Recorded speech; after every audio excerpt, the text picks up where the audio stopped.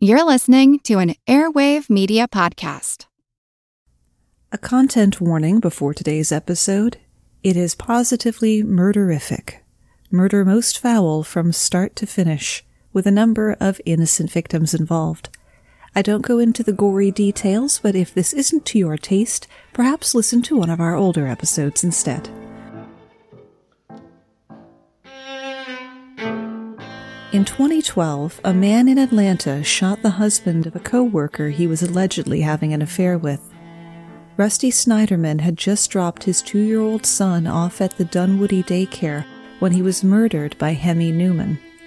Newman's lawyers brought a strange defense before the bench. Newman believed he had been visited by an angel and a demon, who told him that Snyderman's children were actually his, and he needed to protect them by killing Snyderman. The angel and demon appeared in the forms of Olivia Newton-John and Barry White, respectively. My name's Moxie, and this is your Brain on Facts. As a longtime foreign correspondent, I've worked in lots of places, but nowhere as important to the world as China. I'm Jane Perlez, former Beijing bureau chief for the New York Times. Join me on my new podcast, Face Off, U.S. versus China, where I'll take you behind the scenes in the tumultuous U.S.-China relationship. Find Face Off wherever you get your podcasts.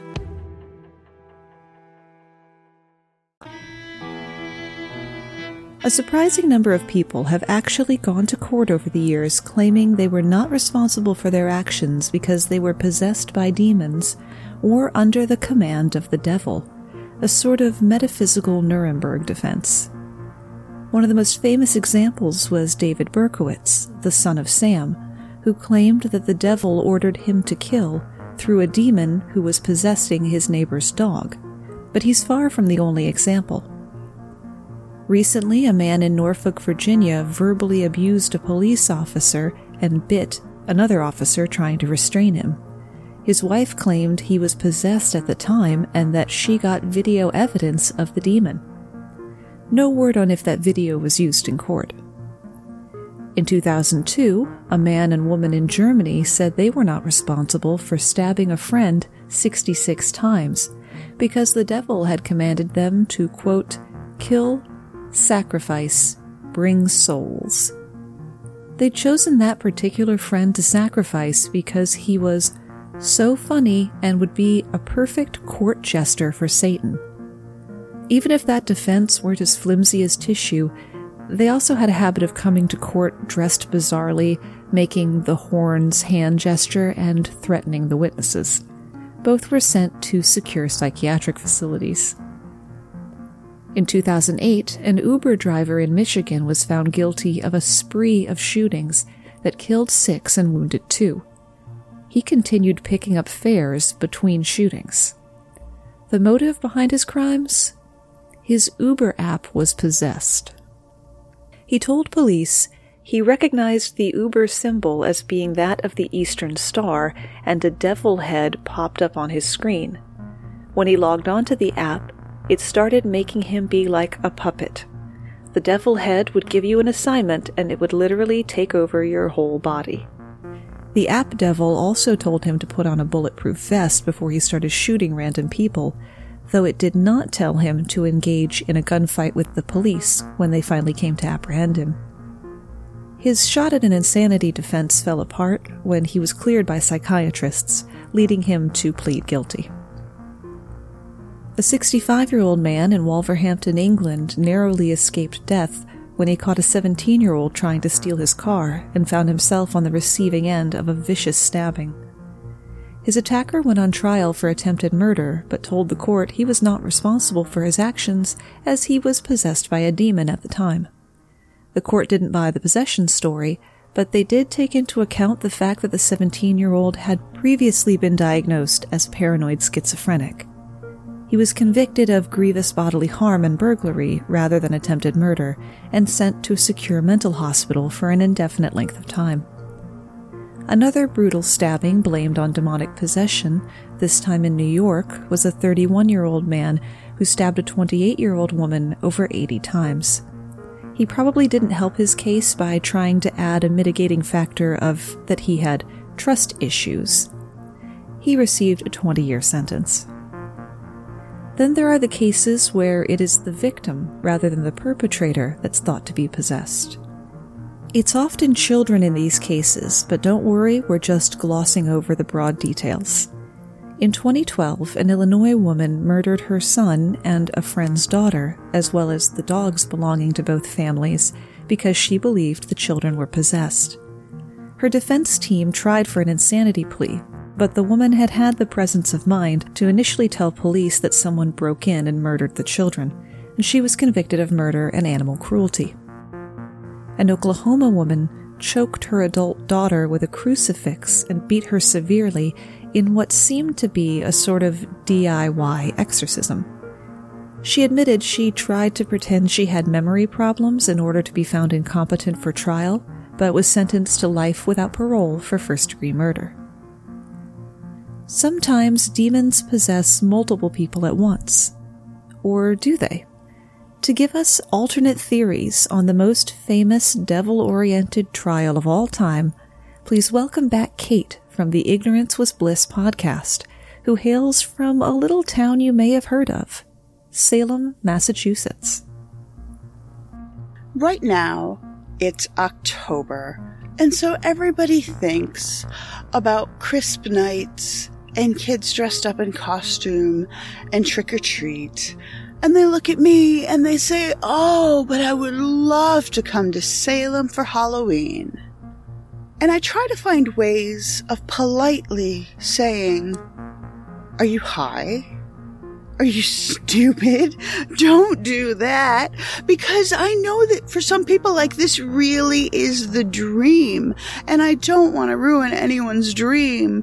But seriously, don't come to Salem in October. Everybody complains this way when they live in a tourist town and the tourists show up, but seriously, visit me in September, visit me in May, any other time of the year, and I can take you on a tour to see all of the cool stuff that's always here. Hit me up. Part of the reason that those of us who live in Salem get annoyed as well is that, the whole witch hysteria thing, blah, blah, didn't happen here. It didn't happen in Salem, Massachusetts. It happened in Salem Village, Massachusetts. There was Salem Village and Salem Town. Now, Salem Town is where the jail was, and still is. Now it's an 80s arcade game bar. Really.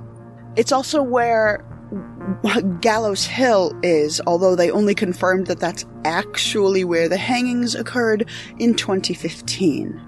Salem Village is where all the key players lived, including Samuel Parris, who was the main minister whose family started the accusations.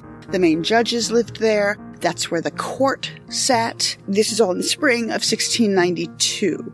There were two little girls, Betty Parris and Abigail Williams. They were 9 and 11, and they started to have convulsions, twitching, vomiting, sort of general malaise. Then they started saying that they were seeing things, mostly like, it sounds to me like flashes of colors and lights or darkness would come over their vision. A lot of things which, as a sufferer of epilepsy, I've always wondered, maybe instead of being the targets of witchcraft, being influenced by the devil, maybe these girls, who were first cousins, had a genetic predisposition to epilepsy. Could be, right? Another possibility that I always thought of was that, and this isn't my theory, by the way, there's something called ergot. It's a fungus that grows on a specific kind of grain called rye, and rye was used in a lot of the breads at that time. Ergot has a lot of chemical similarity to LSD and some other psychogenic drugs. And so if ergot has gone through just a little bit of a mutation and then gets consumed, it creates delusions, vomiting, spasms, similar sorts of symptoms.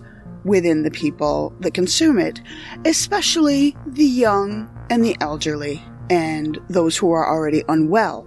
Same as anything else, those with compromised immune systems in one way or another are going to be more vulnerable to the effects. Ultimately, over 200 people in the greater Boston, northern Massachusetts area were accused of witchcraft, with the highest concentration being in Salem Village. Of those, 19 were found guilty and were hanged, 14 women and 5 men. One other man was pressed to death because he refused to enter a plea of guilty or not guilty. 7 or 8 more are known to have died in jail awaiting trial, but the numbers are far greater of people who died due to the conditions of the jail, but they just died right after being released, or due to losing all of their earthly possessions because they had to pay both for their trial and for the cost of their own imprisonment.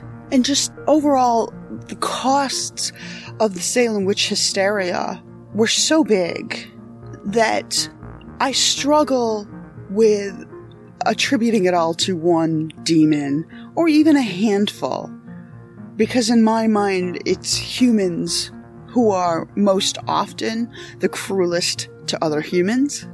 And I think the underlying cause was probably medical, but we'll probably never be able to fully diagnose exactly what that was, because the social tendency for women to have to overemphasize their medical symptoms in order to get attention, that's not new in the 2000s. That was absolutely the case in the late 1600s in Massachusetts. So many of those afflicted with symptoms were women, and the people that they interacted with were other women. And so that's sort of where the female-centric feel of the Salem witch trials comes from.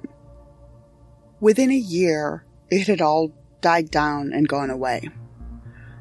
Not too much longer after that, the town of Salem Village, where it all went down, kind of looked around and went, what did we just do? And their main reaction was to change the name of their town so that nobody knew it happened there. So that's Danvers. And over time, we dropped the town from Salem town, and so now we get all of the tourists and all of the traffic. Thanks, Kate. The man who was pressed to death in an attempt to force a plea was pretty badass. His name was Giles Corey, and he said only 2 words during the hours and hours that rocks were being piled on top of him. More weight. You know who else is badass? The folks who boost the signal on our social media, like Augie Peterson, Eric Parfait, Richard Enriquez, and the Turn of Phrases podcast, to name just a few. Remember, sharing your favorite podcast is still the fastest, easiest, most effective way to help it grow. Today's episode was brought to you by our amazing supporters at patreon.com/yourbrainonfacts, like Adam Baum, Baron, Dan, James, Robin, and Pam. As soon as I've finished editing this episode, I'll be recording the next episode of Spot the Lie, the Patreon-exclusive podcast where you can see if I'm as good at making up true-sounding facts as I am knowing obscure knowledge. We've sadly lost host Eric Montgomery to, life, which is usually the biggest problem people have when podcasting, but the next episode will feature Megan from Oh No Lit Class, which is a great show if you've never listened to it. Technically speaking, it's still a great show, even if you have. Believe it or not, even in this secular technological age, exorcisms are on the rise. The Roman Catholic Church in the United States reported last year that it was seeing a rise in the overall number of exorcisms performed throughout the country. The Archdiocese of Indianapolis alone received 1,700 requests for exorcisms in 2018. While rituals to remove harmful entities from people exist in every religion in the world, when people refer to exorcism, they usually mean the Catholic rite of exorcism. You may think of exorcism as being an integral part of Catholicism for centuries, but you'd be wrong. Originally a tool that could be used by both priest and lay people alike, the exorcisms decreased in commonality with each passing decade and century. Priests were counseled not to use it unless all other methods of helping the afflicted person had been exhausted. Even in the 1990s, the Vatican guidelines stated, "The person who claims to be possessed must be evaluated by doctors to rule out mental or physical illness." Just as movies featuring a dog cause a spike in breeding of that kind of dog, it was the film The Exorcist that had Catholics and non-Catholics alike seeking to have their demons cast out. With Wired Science, you can geek out all you want. It's a podcast for anyone obsessed with math, science, space, biology, or technology. And it provides in-depth coverage on current news and discoveries. From strange diseases that turn your tongue fuzzy to tech that'll help crops grow from space. New episodes are released nearly every day, and they're typically under 10 minutes, so you can easily make them a part of your daily routine. Listen in the morning while you're getting ready, or during lunch while you check NASA's astronomy picture of the day. Check out Wired Science now, wherever you get your podcasts. That's Wired Science, wherever you get your podcasts. Do you find it hard to sleep at night? Then the Calm Cove podcast can help you sleep deeply all night long. Calm Cove has deeply relaxing meditation music and ambient sounds like ocean waves and crackling fires. All of our episodes are designed to help you relax and to fall asleep fast. Calm Cove is brought to you by the team behind Sleep Cove, the sleep podcast that consists of spoken word hypnosis, meditation, and stories. So if you want to listen to a beautiful soundscape tonight, search for Calm Cove on Apple Podcasts or Spotify and see how we're helping millions of people relax and go to sleep every night. The movie came out about a decade after Vatican II, the 21st Ecumenical Council of the Roman Catholic Church that made sweeping changes to modernize the Church. Nuns no longer had to live in cloisters and could learn to drive cars. Catholics could now be cremated without infringing on their chance of being raptured. Masses would be conducted in the language of the congregates rather than in Latin, which almost no one understood. Many inside the church saw these changes as dangerous, that they would open up the church and its people to evil. How could things be as safe and sacred as they had been before if now people could just casually talk to God in their everyday language? There was also the sexual revolution and the civil rights revolution going on to make people feel like the narrowly defined, rose-colored world they knew was going away. The early 1970s was also a turning point in mental health treatment, and not always onto the right path, with false reports of multiple personality disorder and repressed and recovered memories. The fuse was primed, and The Exorcist was the spark. The priests who consulted on The Exorcist and the book it was based on found themselves inundated with requests for exorcisms. People from all faiths and walks of life wanted demons driven out of themselves or a loved one. It's worth mentioning that a person saying they are possessed is usually a key indicator that they're not. Those people were pretty disappointed, as the consultant priests had never performed exorcisms because exorcisms were so rare, and the priests steered them toward more conventional, more appropriate therapies. Other priests, however, were not so reserved, and exorcisms were back on the menu, not only with Catholics, but also with Protestant denominations. In 1974, a year after The Exorcist came out, an exorcism was conducted in West Yorkshire, England. The possessed subject was one Michael Taylor, a 31-year-old married father of 5, who was struggling with depression after an injury made it hard for him to work. His life seemed to turn around when his family joined a local church group, the Christian Fellowship Group. and the previously not particularly religious Taylor began attending services regularly. Part of that might have been the group's preacher, a 21-year-old woman named Marie Robinson. Rumors began to swirl that the two were having an affair. All the while, Taylor's attitude was becoming increasingly dark. Things came to a head when Taylor and Robinson were found naked together, which Taylor blamed on an evil spirit in his body. A local Anglican vicar was called in to perform an exorcism. The procedure lasted all night, during which the vicar and other ministers claimed to have driven 40 demons out of Taylor, including the demons of bestiality, incest, lewdness, and blasphemy.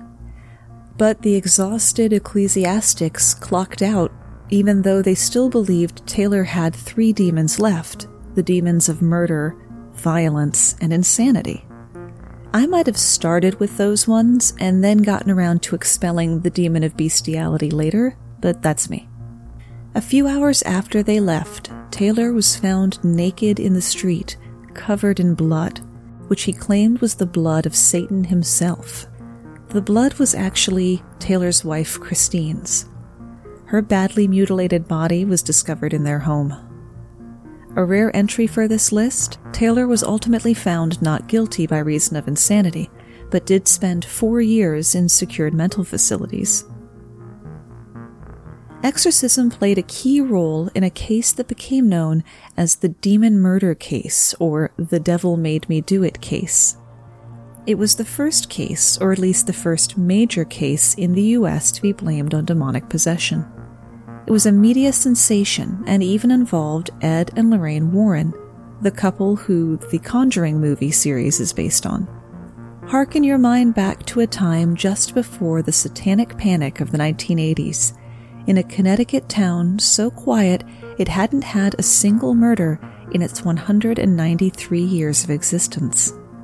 The murder in question took place in 1981, when 19-year-old Arne Johnson stabbed his landlord, Alan Bono, with a pocket knife, fatally wounding him. But the build-up to that moment began the previous year, with an 11-year-old boy named David. David was having recurring nightmares about a man with big black eyes, a thin face with animal features, jagged teeth, pointed ears, horns, and hooves. David called this man the Beast Man. The Beast Man warned David to beware. David's parents were understandably concerned. He didn't watch horror movies and he wasn't prone to wild imagination, and he was becoming increasingly nervous and withdrawn. David's older sister Debbie asked her fiancé Arne to stay with the family and help in any way that he could. The situation went from upsetting to frightening as scratches and bruises began appearing on David's body without apparent cause. There were noises in the house that no one could explain. Now David was seeing the Beast Man even when he was awake, this time in the form of an old bearded man in faded clothes. The family turned to their church for help. A priest blessed their house, but the noises only got louder and the visions more menacing in response. What's worse, David began hissing at people and quoting from Milton's Paradise Lost, which he certainly had never read. The family had to watch over David in shifts all night. At least once an hour, he would wake up screaming or have a seizure. It was the family's priest who contacted the Warrens. The demonologists came to interview David. Lorraine later told People magazine, "While Ed interviewed the boy, I saw a black, misty form next to him, which told me we were dealing with something of a negative nature. Soon the child was complaining that invisible hands were choking him, and there were red marks on him. He said he had the feeling of being hit." According to the Warrens, they, along with 4 priests, performed 3 exorcisms to free David from the hold of not 2, but 43 demons. According to the Diocese of Bridgeport, they investigated the case, but that's all they would say. During one of the exorcisms, Arne taunted the demons within David, baiting them by saying they were too cowardly to take on a grown man like him. He basically called them chicken. By that fall, things were looking up. David was checked out by a psychiatrist and his family doctor and declared to be okay, though he had a slight learning disability and still had some trouble sleeping. Debbie and Arn moved into their own apartment, rented by Alan Bono. David had returned to normal, but Arn had changed. He had been a fine young man by all accounts, leaving school to work full-time to help his mother support his family. Now Arn was seeing the Beast Man and going into trances where he would growl, and of which he would have no memory when it was over. He also started to run afoul of the law. Minor things at first. Then came February 16th, 1981. Debbie and Arn's sister Wanda were at their job at a kennel. Arn called out of work and joined them, as did Debbie's cousin Mary, who had the day off school. Alan Bono showed up and took them all out to lunch at a local bar.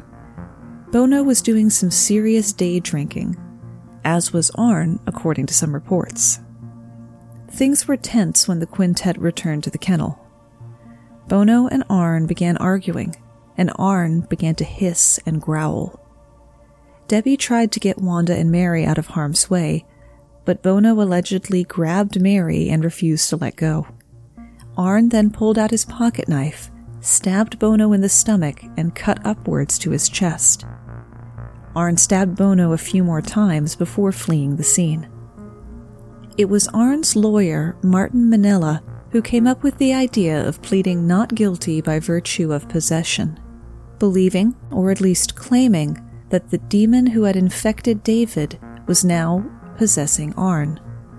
Minella had found 2 cases in England where demonic possession were used as the plea, though neither case had ever made it to trial. The judge was thoroughly unimpressed with this supposed precedent and refused to accept the plea. Minella then shifted to Plan B, self-defense. It was the jury's turn to be unimpressed, and they found Arn Johnson guilty of first-degree manslaughter, giving him a 10 to 20-year sentence, though he only served 5 for being an exemplary inmate.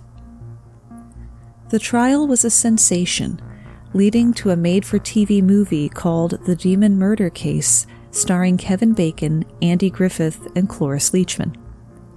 Yes, it appears to be on YouTube in its entirety. Have fun. The case also spawned a book, The Devil in Connecticut, which was reprinted in 2006. The earth had cooled significantly in the intervening 25 years, and the family sued the publisher and the author, Gerald Brittle, saying that it violated their right to privacy, was libelous, and intentionally caused emotional distress. David claimed that the possession story was a hoax, fabricated by the Warrens so they could exploit his struggle with mental illness. Lorraine Warren and Gerald Brittle both deny David's claims. The lawsuit was settled out of court February 16, 2012, 31 years to the day of the death of Alan Bono. And that's where we run out of ideas, at least for today, though we'll finish the story of what was called the Dunwoody Daycare murder. Hemi Newman, who was found guilty but mentally ill of the 2010 murder of Russell Snyderman, saw his conviction overturned in 2016. The state Supreme Court ruled that while the evidence was sufficient to enable a rational trier of fact to conclude beyond a reasonable doubt that Newman was guilty of the crimes of which he was convicted, it must reverse the conviction because the trial judge allowed in, as evidence, notes and records of 2 mental health experts who examined Newman before the trial, even though those were privileged. We conclude that the trial court erred in disclosing to the state Dr. Dorney and Dr. Thomas's notes and records concerning Newman. This evidence was not harmless, and therefore we must reverse Newman's conviction, wrote Justice Carol Hunstein. For those worried about a killer walking the streets, Newman was retried and found guilty again and sentenced to life in prison without parole. Remember, you can always find the script for the episode and all of the source notes at yourbrainonfacts.com. Thanks for spending part of your day with me. And if you're listening to this the week it came out, happy Halloween.